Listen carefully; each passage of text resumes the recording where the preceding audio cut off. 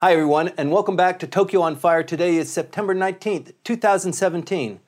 The North Korean leader launched another missile last week, just after the UN Security Council voted for sanctions. I'm joined today by my guest, Lance Gatling. Lance is a 30-year member of the Tokyo community. He's well known throughout business, the defense and aerospace industries here in Japan. Lance, thank you very much for joining me. Nice to be here, Tim. Thanks. On a technical level, how safe is Tokyo? How safe can people be with all of this stuff that's flying over the archipelago? The technical risk to Tokyo is engendered by a number of things. There are different elements that someone would try to put together into a system that would damage Tokyo. If they had the political will to attack Tokyo directly, the question then becomes whether they have the technical capability of doing something about it. Building, assembling, operating, launching, correctly guiding, and fusing a weapon of any sort on a ballistic missile is very, very difficult. Nuclear weapons in particular are very, very complex. The miniaturization of a nuclear weapon is a very complex issue. The reliable fusing of that weapon is very, very complex. It also doesn't mean that a nuclear weapon would necessarily destroy all of Tokyo. They have limited power. I once did a calculation that I could sit in my office in Aoyama, and if the palace was hit by a direct attack with a nuclear weapon, that I would probably be pretty safe because there's intervening high ground. Now, if you're in Kasumi Gaseki or the Diet Building, you certainly have a big problem. But we are masked by intervening terrain, high ground ridges that would deflect the blast away. So it's a very, very complex question. And number one of it is, of course, do they have the political will to actually do that? The danger is, of course, that nuclear weapons raise the risk of damage to people on the receiving end, also the perceived risk by those people, even though it would not necessarily mean the end of Tokyo. It would certainly mean the end for a very large number of people. And then the question becomes, would they have the accuracy to put it where they want to put it? And would it have the effect that they want? Because they can't follow this up with a tremendous number of follow-on missiles. The United States openly admits to having thousands and thousands of warheads that can be very precisely delivered, that are incredibly accurate and incredibly reliable. So they risk total destruction of the North Korean regime by doing so. Once again, the question is, does the political will exist? And is that political will to be exercised? I, for one, don't think so. It's not my particular area of expertise, but I'm still here, which I understand is of some comfort to the cameraman and other folks, that's not something that's going to happen very quickly, but very soon, rather. It would happen very quickly. It would happen within minutes of a launch. 6 minutes? The time is really, it depends on the trajectory, whether it's a high, low, medium, or efficient trajectory. But they can hit Tokyo on a single-stage rocket, right? Using a single-stage rocket, it turns out that the distance from most places, logical launch points in North Korea, are within 1,200 kilometers, less than 1,200 kilometers to Tokyo.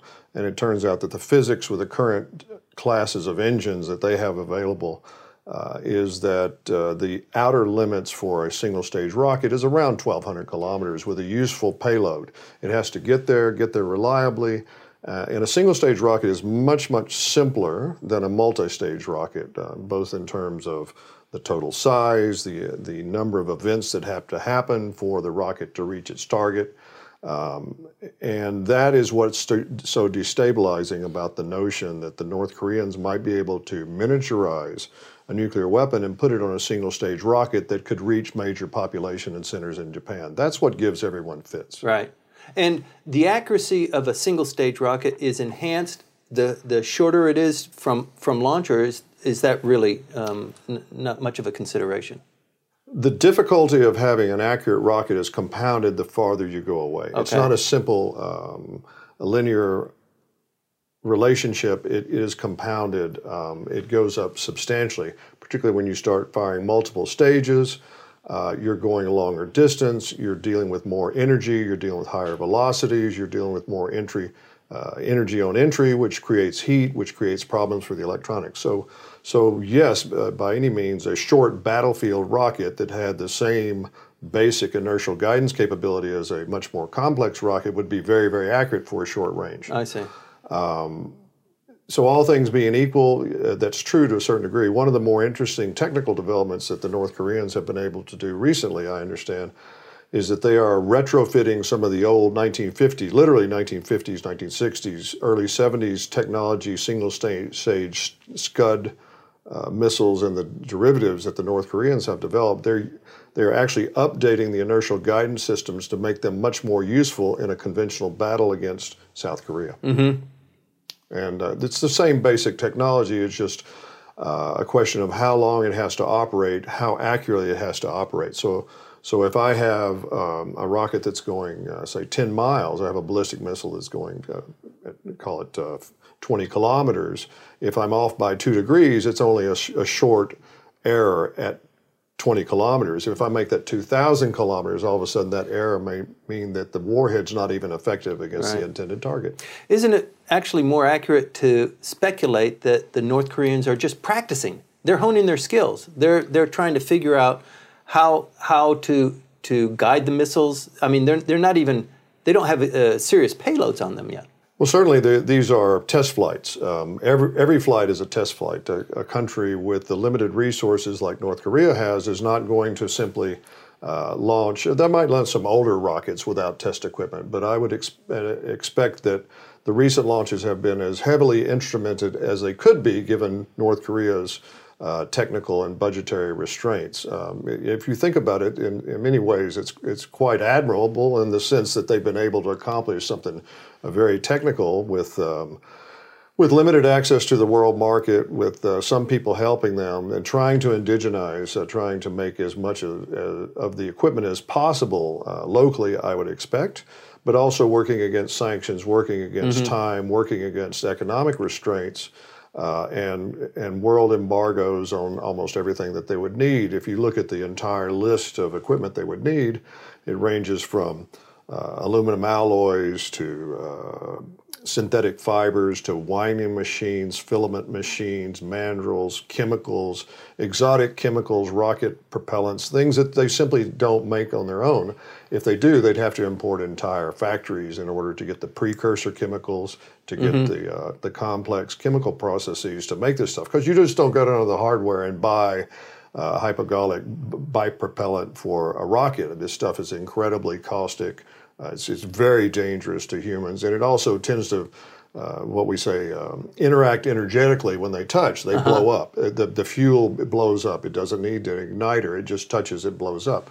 So all of these things mean that, particularly for these advanced tests, they are as heavily instrumented to provide data back to the North Koreans as possible. So then the question becomes, how are they getting that data back? Typically, for the Russians, the United States, someone like that's firing a long-range missile, they would fire it into the ocean and to have a research vessel, euphemistically named research vessel.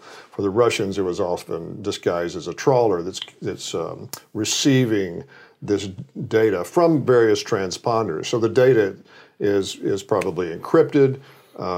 There's a code, so it can't be readily read, but there are people who exist, their professional lives exist to decrypt that data and try to figure out what that means.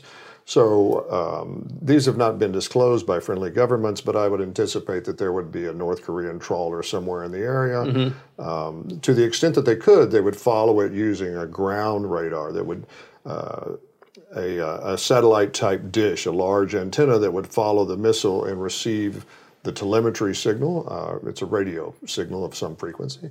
And as much as possible, do that from the ground. And then that would be the North Koreans watching their own. That would be the North Koreans. But also I would anticipate, it'd be a logical anticipation that the United States, Japan, even Russian and Chinese would want to monitor the missile launch and its telemetry to understand what the missile is capable of. Certainly, they would want to know the terminal phase. What happens in the terminal phase? Is there a projectile? Is there a terminal vehicle that separates from the rocket? Is there a capsule that comes off? What size is that capsule? How does it act? Is it just following a ballistic trajectory, or is it somehow guided? And try to estimate from that the total payload capacity. The payload being, of course, what you want to deliver. In this case, is it 500 kilos or is it 1,200 kilos, which is thought to be the limit of some of these missiles. If you think about a missile delivering 1,200 kilos, the North Koreans have advanced MiG fighters that have a payload of 4,000 or 5,000 kilos. And they can be used time and time again to the extent that you can maintain them. So they could send it on a trip, come back, reload, and go. Mm-hmm. So all the effort to develop and field these missiles and have them operational is to actually send a pretty small amount of payload somewhere else on the planet. But the original anticipation when these devices were built, it was there was no way to intercept them. Mm-hmm. Once they were aloft, they would follow a ballistic trajectory, and unless there's something went wrong with the main engine, the second stage engines, the separation or the guidance somehow, that they could not be interfered with. Of course, they're just going too fast. They're going too fast. They're going too far, too high, too far, too fast. But the development by the United States and later by Soviet, now Russian equipment, aerospace and defense firms that have developed anti-missile missiles that could literally hit a bullet in flight with a bullet. That's a tremendous step forward, and it changes the game quite dramatically. Mm-hmm. So for the political calculus, you'd have to ask the North Koreans or someone who follows it much more closely than I. From a technical side, the issue is always trying to make your opponent understand that there is a risk no matter what they do, no matter how much they test, no matter how convinced they are of their own ability to perform the task being successfully fuel, launch, separate, re-enter, and explode a device at the intended target with a great deal of accuracy, that of a sudden you have taken that certainty away and you now insert the notion that they can in fact be stopped in flight. Of course, there are discussions in the United States, and there's some in the common vernacular of left of launch, and people often make a mistake in understanding what the term left of an event is. It's a timeline. From your stance, you're going from time zero to the time of an event. So left of launch is, let's say it takes the North Koreans 3 days to assemble this multi-stage rocket on an outdoor platform, and it takes to fuel it, to make sure everything works, and there's a time zero, they start assembling it up to 3 days, and then there's a launch, and then it only takes a few minutes to get to a target. The left of launch is the idea that you intercept before that. You either destroy the missile on the launch platform, or even before that, before you've actually assembled it. The notion that North Korea has been importing equipment and know-how from around the world, every place they could get it, advanced electronics, these materials, you name it. Some of that they still, I'm convinced they can't make everything, so they still have to import significant quantities of this equipment.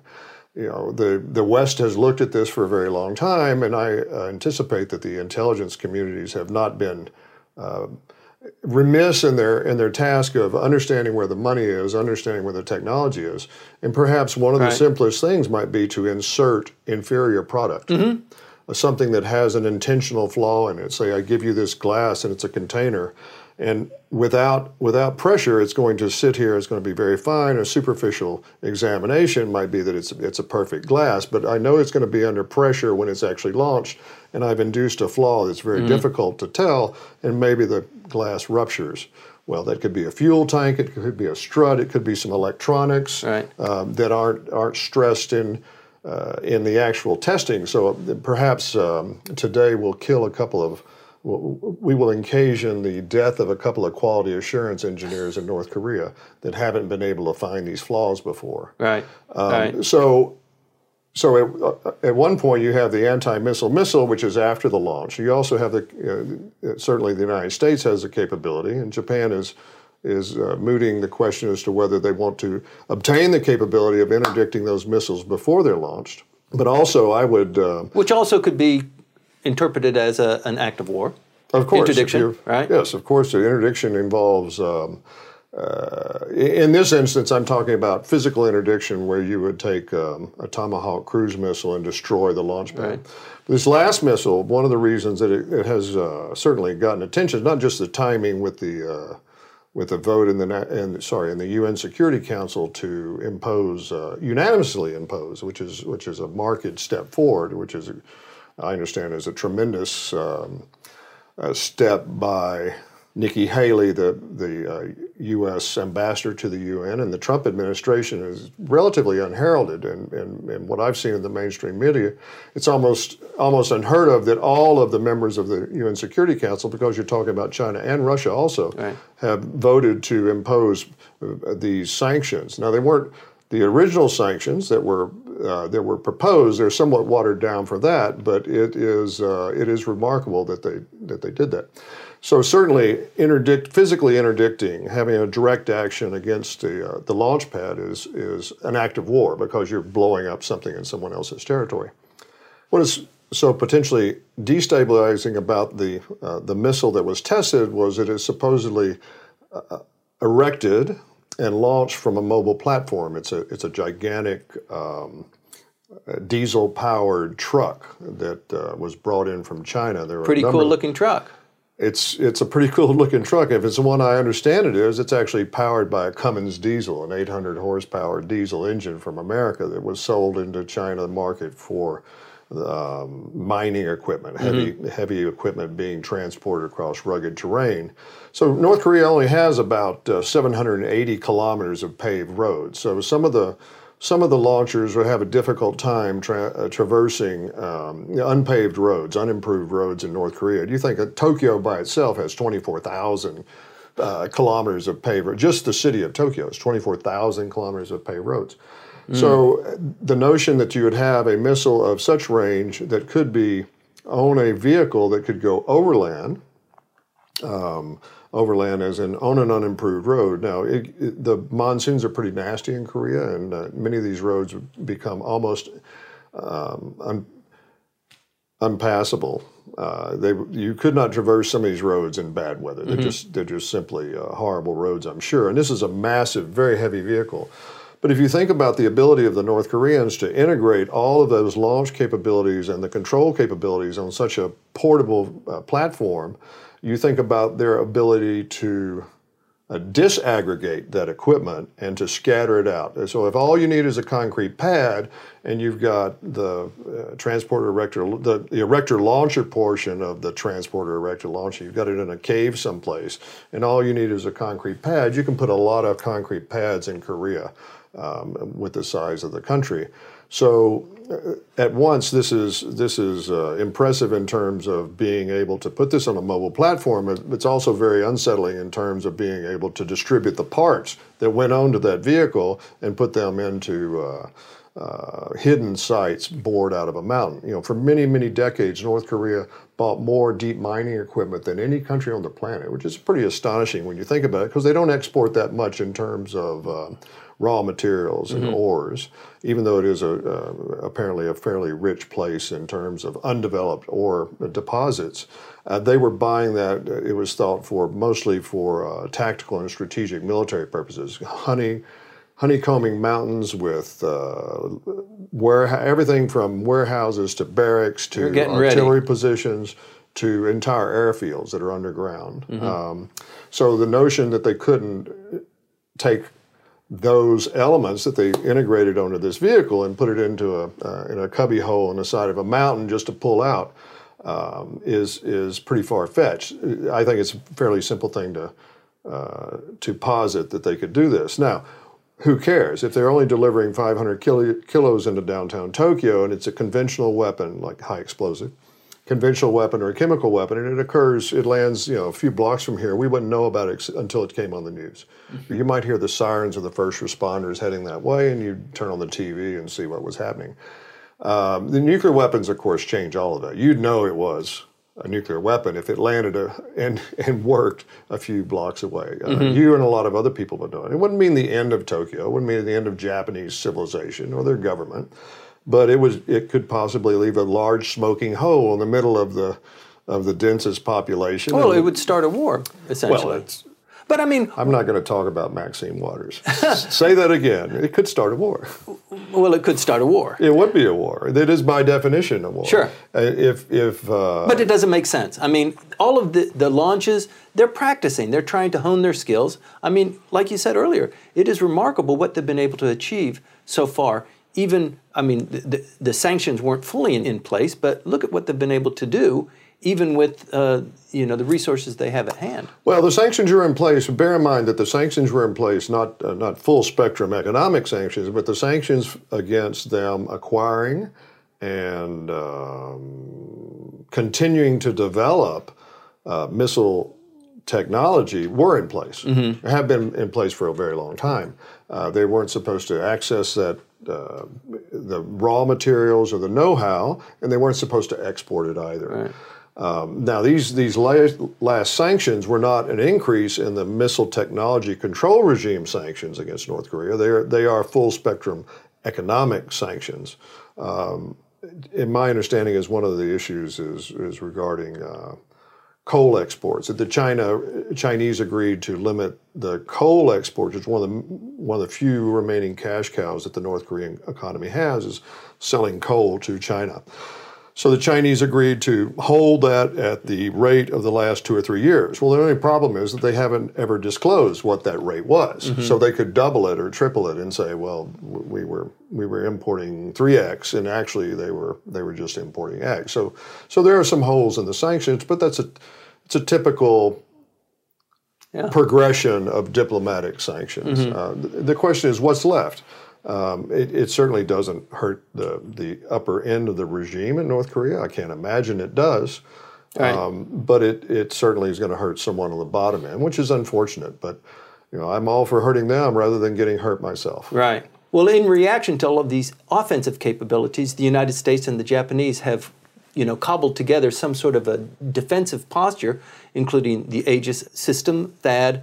There's a system called the X-band, which is figuring out where these missiles are coming from right at launch, right? Yes, the United States employs a system of detection, warning, discrimination, and engagement that's very complex. It starts with launch detection. There is no way to hide the exhaust plume of a large rocket. It leaves a trail of very hot gases strewn across the sky. So there is a system of satellites sitting at 36,000 kilometers over the equator that simply stare at the Earth, and they watch such hot events. And they can, as a side benefit, they can also see volcano eruptions, lava flows. They can track those. Lava tends not to move at 10,000 miles an hour. So they are optimized to actually detect and give an initial estimate of the location and the direction of a rocket launch. And also they're watching left of launch too.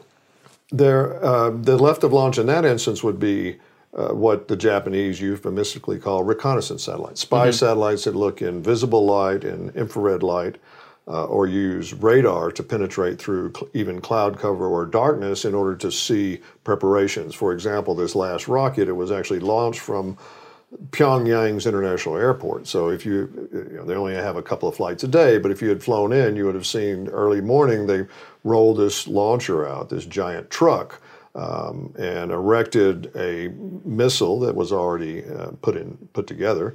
They erected this missile, they fueled it up, and then it takes a distinct period of time. And it may well be that some nation or another had a low Earth orbiting satellite that was in position to photograph that and to send that information down for analysis.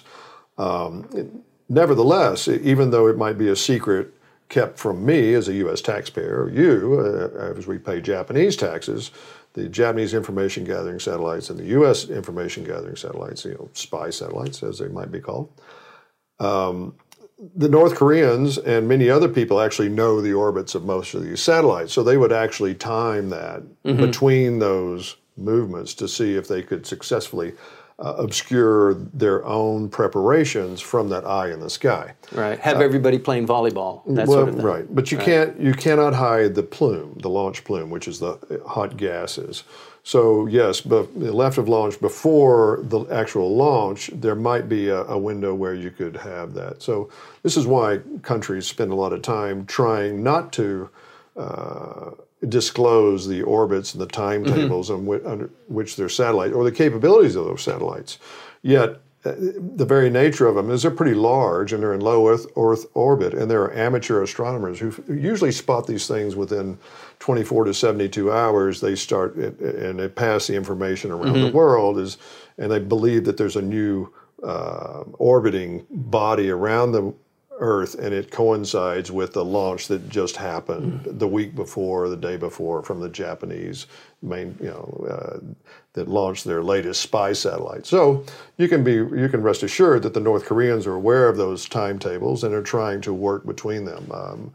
Well, I mean, even with that, I mean, it is a complete system. It's a huge package of getting it in low orbit, getting it in high orbit. The last time they shot a rocket between Hokkaido and Honshu, I mean, it was way above the stratosphere. Nothing we have would have hit it anyway. Correct. So the United States has a very complex system of systems. Those systems do the launch detection. They look at the launch sites for preparation. They look at the launch sites. They look at the launch event.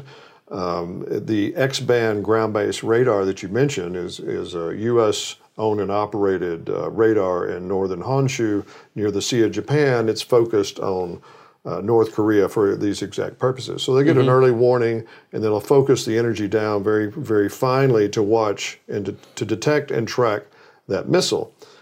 Without that warning, it's difficult for them to focus the energy correctly to see that missile because it just doesn't reflect well. It's from a side profile. It's a round device. It's not reflecting a whole lot of energy. So they need to focus that energy down very, very finely to get the best discrimination. They continue to track it.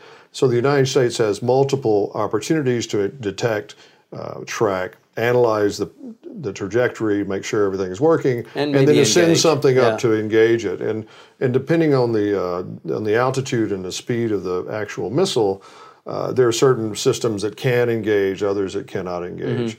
The Japanese only have a couple of pieces of that entire spectrum that the United States has. Now, they certainly exchange information with the United States. The United States will provide information. The Japanese are building new systems. They want to build their own space-based infrared sensing system to where they would have their own early warning so they can cue their radars. They have their own radar. It's called Gamera. One of the Japanese electronics firms built this giant radar. That's a good name. Yeah, well, it's named for that because it has a giant dome on the back. It looks like the back of Gamera, the mutant giant turtle shell, and I think some child named it that or whatever. But anyway, so they don't have that early warning from the infrared system, so they depend upon that in the United States, and apparently the United States gave them that warning immediately. It's now part of the integration of these systems. Certainly the Maritime Self-Defense Force and the U.S. 7th Fleet have a very close operational relationship, and between them, with a number of Aegis ships, they could have the Aegis ships in place, watching the missile. But the Aegis anti-missile is called the SM-3 Block 1, only works outside the atmosphere. It doesn't work inside the atmosphere. It can't see anything inside the atmosphere. It leaves the atmosphere, and then it actually dumps off the nose cone, so it uncovers a sensor that can actually see the target. Until then, it can't see anything. So it has to engage another missile outside the atmosphere. The THAAD is an endo-atmospheric, it's not exo-atmospheric. Endo-atmospheric, it works long range within the upper stretches of the atmosphere.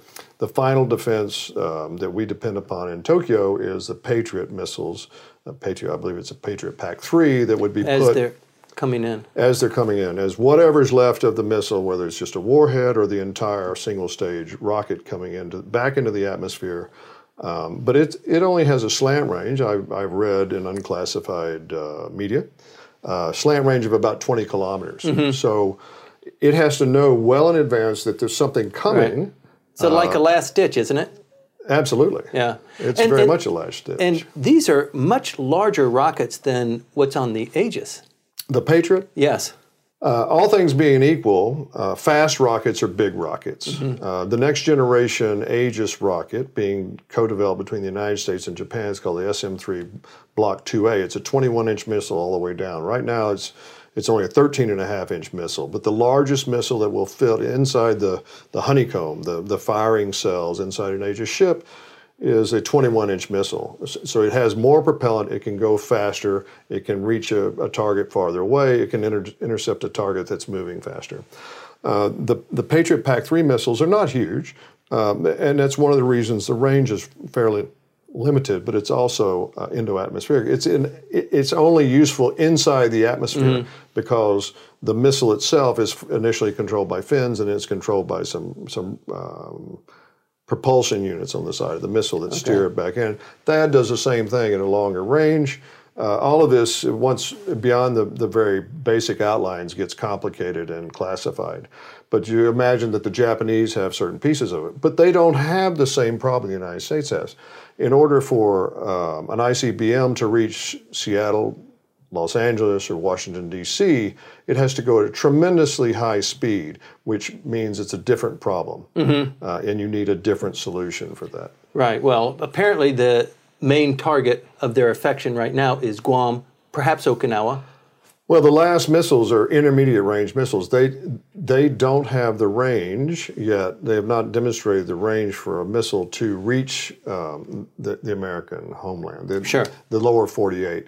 And that was the point, I believe, the clear technical point of this last launch was they launched it in a direction that would only aggravate the Japanese. Let's put it that way. Maybe the Russians. It wasn't a very neighborly thing. No, the Russians weren't upset about this. Apparently not, but it landed closer to Russian territory than it did to the Japanese territory. Oh, it landed due east of the southernmost tip of Hokkaido, which was kind of threading the gap between the large population centers in Sapporo and Aomori. If you were in Hakodate, about 280,000 people, you wouldn't be happy. But this is literally beyond the ability of a human to understand. If they had not been told by the government this was happening, they would never know.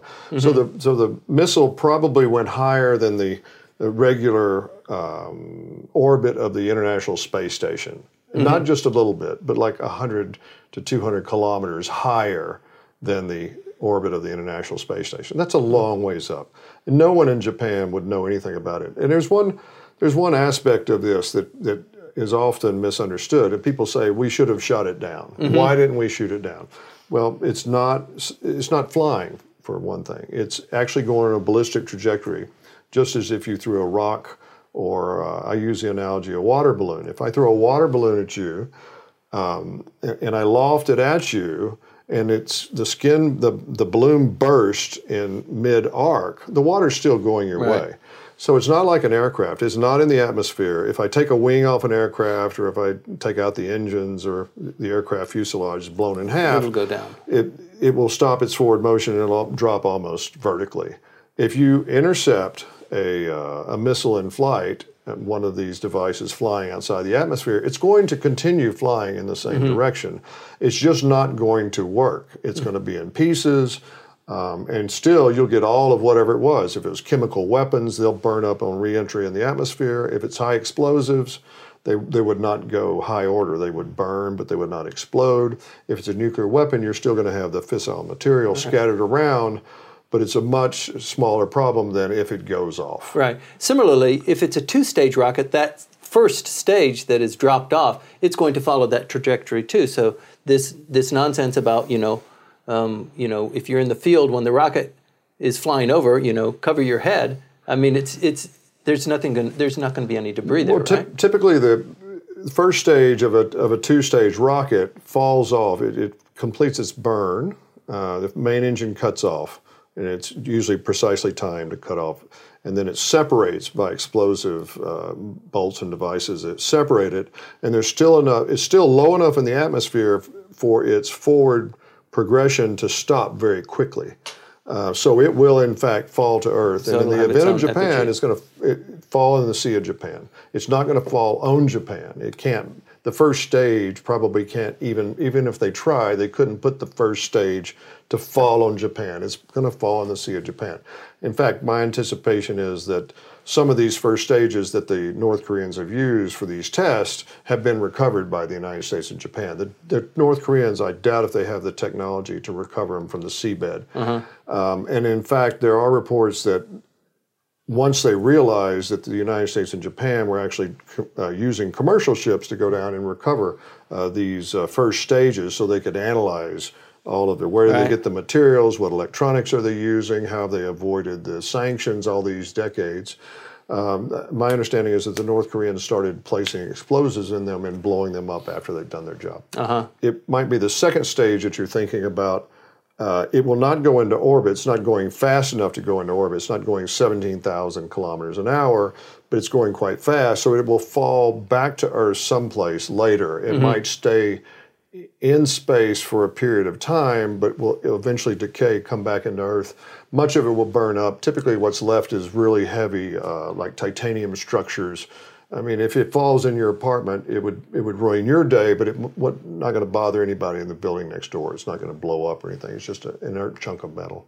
Well, that's really enlightening. Thank you very much, Lance. Is there anything else that you want to talk about, tell our viewers, that you're doing, that you're involved in? I've been watching you on TV these last 2 weeks. You've really been on fire, and I appreciate you being on the show.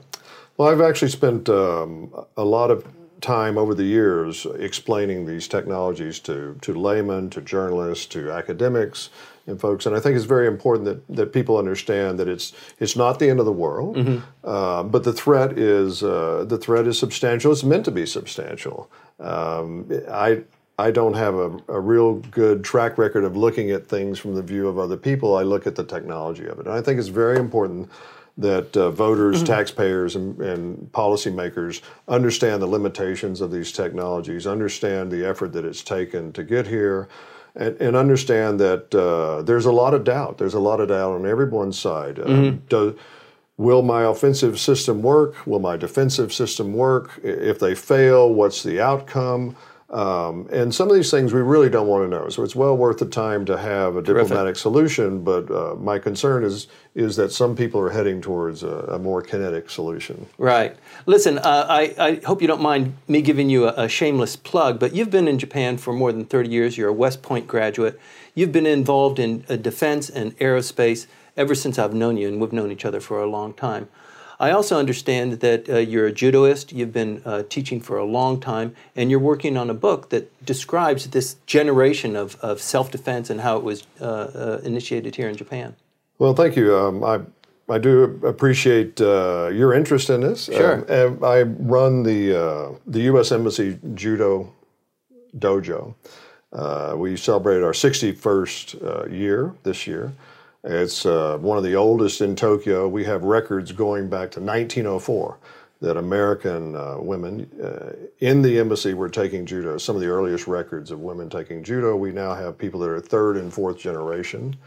I've been working on a book for probably 15 years when I realized that the histories, the written histories of Japanese martial arts are incorrect. There was a lot of intentional obfuscation of the history during the occupation. So it became kind of an obsession of mine. And I hope to have the book out before the Olympics so people that come to Japan and people that can enjoy the martial arts around the world realize that the reality is much more complex and pretty surprising, and is not at all what they think. All right. Thank you very much, Lance. What an interesting and enlightening conversation we've just had. Please stay tuned to Tokyo on Fire. We're going to continue to delve into what's going on with North Korea and what you can expect. Stay tuned.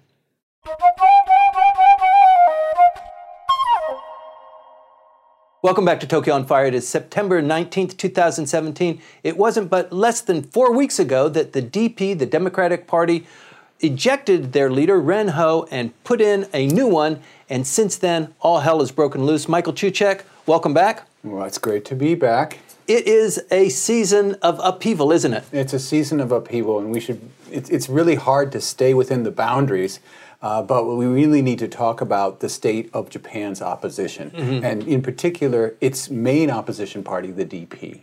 Right. Now, it was going mediocrely under Ren Ho.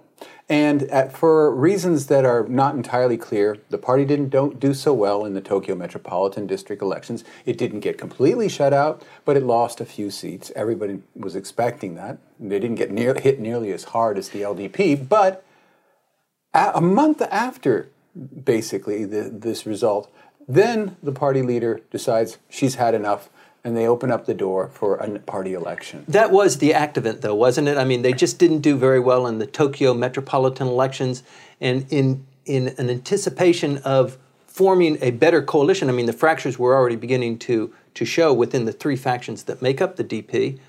They decided new leadership is at hand. But the thing is, there was a long hiatus between the results of the election and the decision by Ren Ho to go out.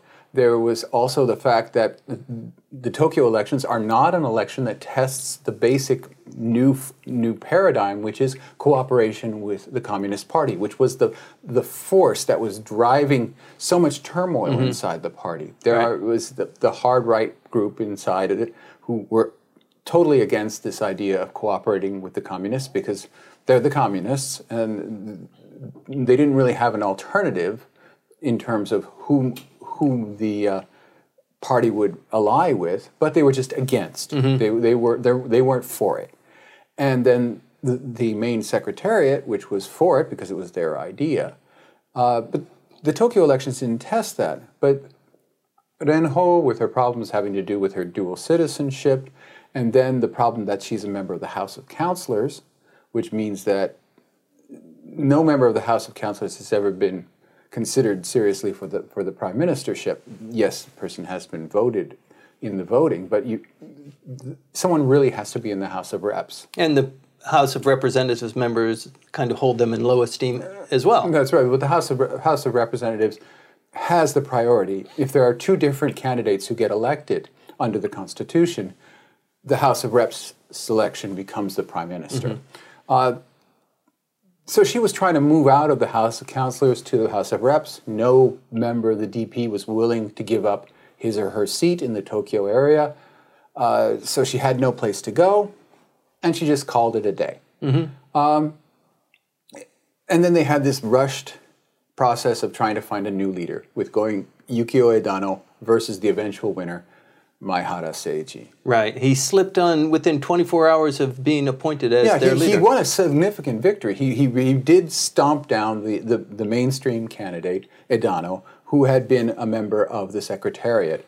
But in an inexplicable act that we've gone over, he picks Tamao Shiori, a radical of the Secretariat who really was given the Policy Research Council headship.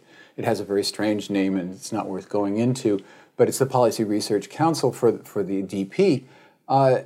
And she was then transmitted immediately to Secretary General. Right. A two-term member of the Diet being the number two in the party. Party rebelled against this, and within hours of the party rebelling, a whole set of articles came out, and we talked about this, outlining her extramarital affairs. Right, that came kind of on the heels of that, though. I mean, it was just like insult on top of injury, wasn't it? Yeah, it was just, and then we've seen a lot of precipitous falls, right?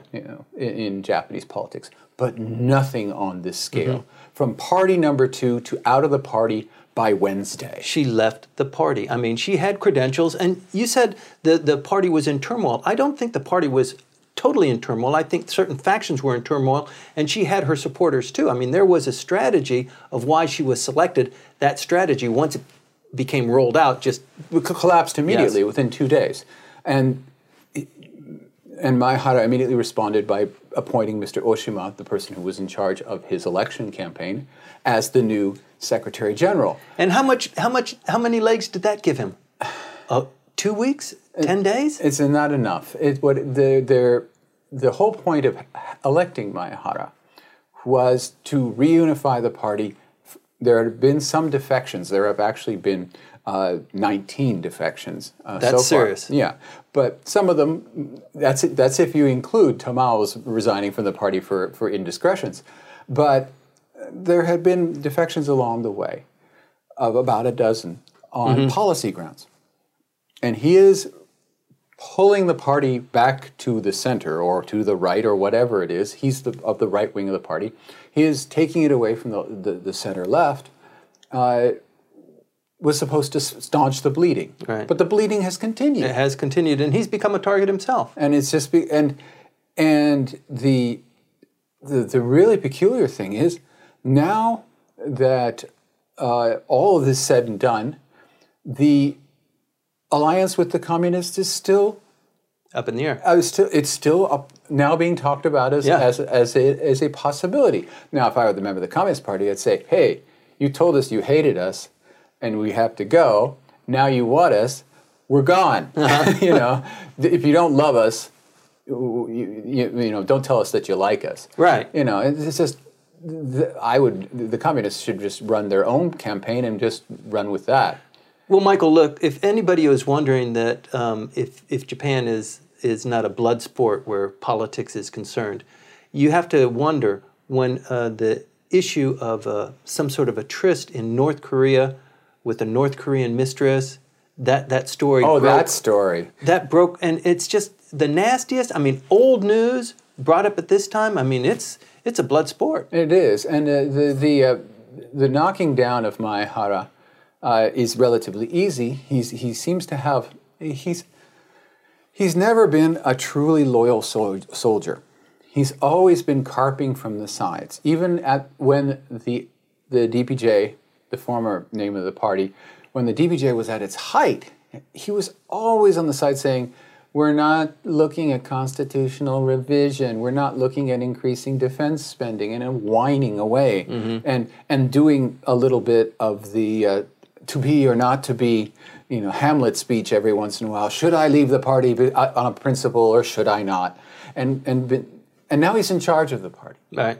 Now it seems only fair that justice comes to him, you know, and he has defectors left and right, and there are people who are out to get him. Right. Well, it's also initiated a series of interactions here in Tokyo that are going to reach a critical mass. We didn't talk about this. We talked about it a little bit, but pretty much discarded it 2 weeks ago when we last filmed about the possibility of a snap election. And all of these pieces are now coming to the fore, and the Prime Minister has apparently decided that, yes, indeed. We'll probably need to get into that into an entirely different episode.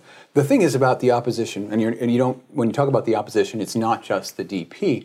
Aside from the communists, everything is chaos. Everybody is either in the dumpster, like the socialists, who somehow still get to be called a party, even though they don't even have 5 members of the Diet.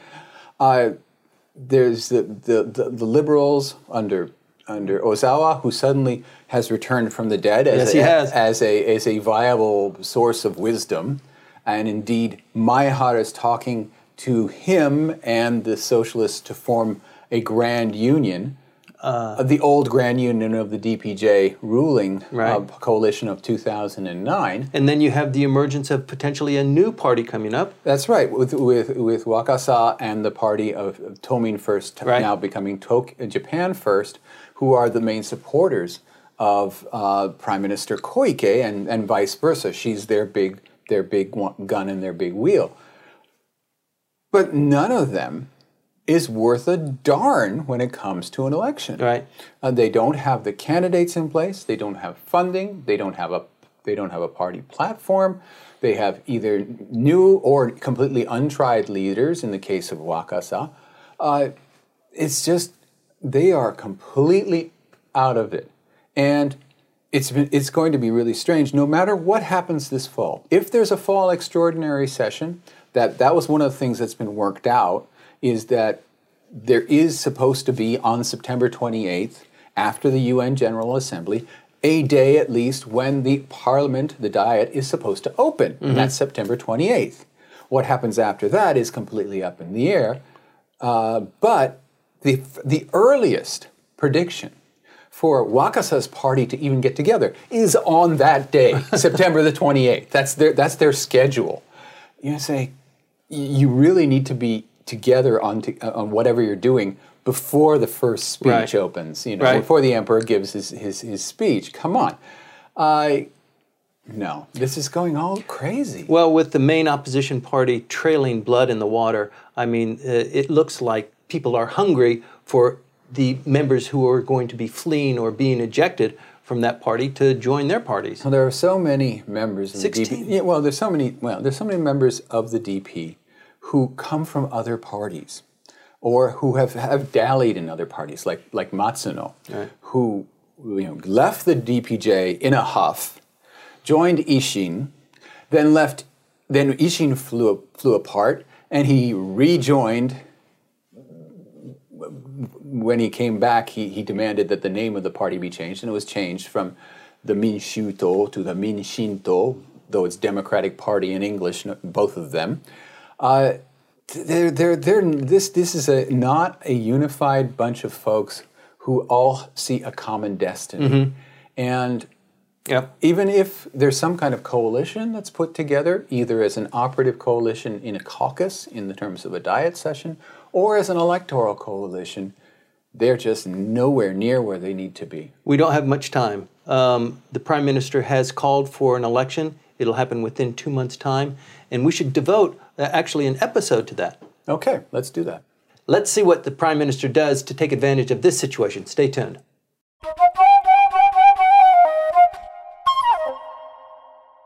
Hi, everyone, and welcome back to Tokyo on Fire. It is September 19th, 2017. What in the hell is going on? The Prime Minister just announced yesterday that there will indeed be a snap election within 2 months, Michael. That's it. I have egg on my face. Last week, I was telling people coming to Japan. It looks good on you. Thank you. It's best on this side. We didn't talk about it. I mean, we mentioned that there was a possibility, there was a rumor of it, but it was pretty much discounted. And it seemed almost out of the question when the LDP's constitutional headquarters just laid out a program saying, this is the way this is going to happen for the rest of the year. We're going to introduce legislation in the fall extraordinary diet, which it hadn't been decided when it was going to start. We're going to put out the draft pieces that are going to be put out there to show the people what we're going to do in terms of constitutional revision. It will be decided on during the regular session, and then boom, we're going to have a joint referendum on the Constitution and House of Representatives election. Sometime next year. Sometime next year. Right. And it'll be each will feed off the other. Okay. And that was a reasonable narrative. Sure. Considering that they have the 2/3 majorities now that in both houses of the House of Reps and the House of Councilors that they need under Article 96 of the Constitution. Right. That they get past that, and they had a year to debate this, so no one could say you're pushing this through yes. at an incredible pace, and you're just trying to railroad us, and then the people would actually probably react very poorly in the referendum. In the referendum, right. because unless you have a full year to debate, you're asking for it. Right. And that seems so reasonable because according to what everyone says about Mr. Shinzo Abe, constitutional reform is the be-all and end-all of his existence. And when the number 2 in the party, Mr. Komura Masahiko, says this is what we're going to do, you would think that's what you're going to do. And then Saturday happened. Well, the other thing that was on our radar last time we filmed was the by-elections in October. 22nd, yeah. And that is the stick that's in the mud right now, and that is the target that the Prime Minister is focused on now. So let's talk about what are the dynamics that go on inside the Prime Minister's, maybe his thinking, he decided this is a big deal, and he is the one that decides. Okay, he's looked at the opposition parties and seen they're in utter disarray. If he waits, it's possible that the Japan First group will put together some kind of party that is able to dominate the Tokyo area. And that's a lot of votes. Right. And give them 6 months, for example. If you give him 6 months, he got utterly humiliated and took a huge hit in popularity after the July elections in Tokyo. And his percentage points have come up. His popularity. His popularity has come up. Now Now, that was due to the cabinet reshuffle, almost entirely. because he also his posture with North Korea, his staunchness. Well, I hope that's not the case, because he's a paper tiger. He has nothing in terms of military capacity. He can't force China to impose more strict sanctions. He went overseas. That helps. Oh yeah, and he talks to Don on the phone all the time. Right. Donald, I need your support. You need my support. India was a great trip. Okay, so all of these things are collecting. His shine is starting to come back. Okay, his shine is starting to come back. So they looked at that, the Secretariat as a whole of the party, but he personally looked at that and saw that, okay, I'm back in a position of strength. Why give the opposition any chance to do anything? Now, there are some really good reasons not to. The first of which is he just did a cabinet reshuffle. Right. And even Yamamoto Ichita, who's appeared on this program, who's an LDP member, has said, man, are you nuts? Are you saying that was all for nothing? You said you wanted to watch these people in their jobs do the great job that they're going to do, and you take them out of that in a month? Yeah. And you said also, this is all Yamamoto, this is a member of the LDP writing in his blog. He says, man, you promised that you would answer questions about the Moritomo Gakuen and the Kake Gakuen scandals, that you were willing to bring it out in the extraordinary session. Now you're going to cancel the extraordinary session and hold an election? Yep. You better know what you're doing. Yeah.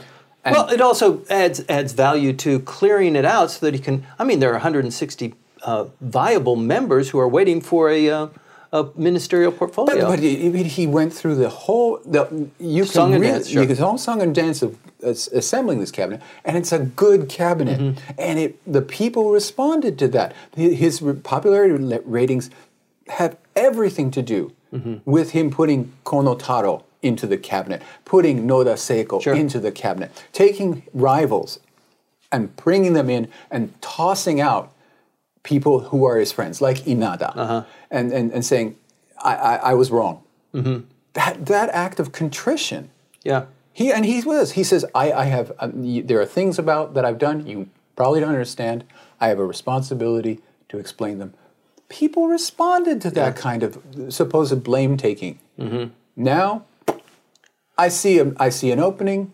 I'm going to go for it. Yeah. Well, also, from my perspective, I see that there's probably a fear that you better do it now before anything bad happens, before any minister goes off subject, right? Because there's a long time between now and the ending. Well, in September next year, his term as president ends, and 3 months later, the term election of the House of Representatives ends. So cut off the House of Representatives short, give them an election. The LDP wins in a huge landslide again because there's no opposition to speak of, and it resets the clock. Right. They don't have to have another election for another 4 years. Right.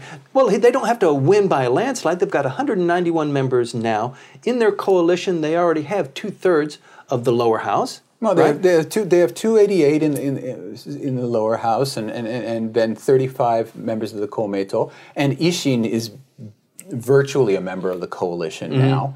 So they've got the 2/3 majority there, and even if they lose a couple of seats, they're still okay. It's true, but one of the things that he's always managed to weave in is there's a reason why I'm dissolving the Diet. It was the consumption tax. I'm putting off the consumption tax. What do you think, public? And everybody's talking about Taigi, the great issue, and the people who are opposed to this early dissolution, mostly members of the opposition, but even people like Yamamoto Ichita are saying, what are you going to make as the excuse? And the biggest issue is, in fact, North Korea. The biggest point where, and you're seeing it from all sides, all of the opposition figures, even, and I was reading Hatoyama Yukio, God knows why I was doing that, this morning, and he's saying, look, what the deal is creating a vacuum right at the time when the United States... Not a good sign. Yeah, when the United States is talking about all options on the table, the DPRK is setting off thermonuclear devices and a missile just this weekend on September 14th, a very long-range, intermediate-range ballistic missile, well past the range necessary to hitting Guam. This is the time when you dissolve the main. I mean, the Constitution says the Diet is the supreme organ of power in the country. It is the decider, okay? Not the Prime Minister, not the Cabinet. They execute. Right. But the supreme organ of power in the country is the Diet. And you're saying, take a vacation. You know, we should have an election. A lot of people are saying, that is so nakedly self-serving. Sure. That you better know what you're doing. Yeah. Well, the other point, too, is that maybe his calculus is North Korea is a yawn. They're not going to do anything. They're going to shoot some things. They're practicing. They're trying to expand their knowledge base, but they are not even going to do anything. I've got a breather here. I should ram it home now so that I can be prime minister again. Yeah, he said just basically that. We're actually going to be in a lull. I'm going to take advantage, get that out of the way, because later on, things are going to get hairy. Mm-hmm. Things are going to get hairy. Well, that's not the phrase that he used, obviously, but this is the lull. Mm-hmm. A thermonuclear device and a 3,700 kilometer shot that's the lull. Geez, what's going to happen? Is the first reaction that I have. Right now, historically, the Diet has actually gone through an ability to have elections that is incredible.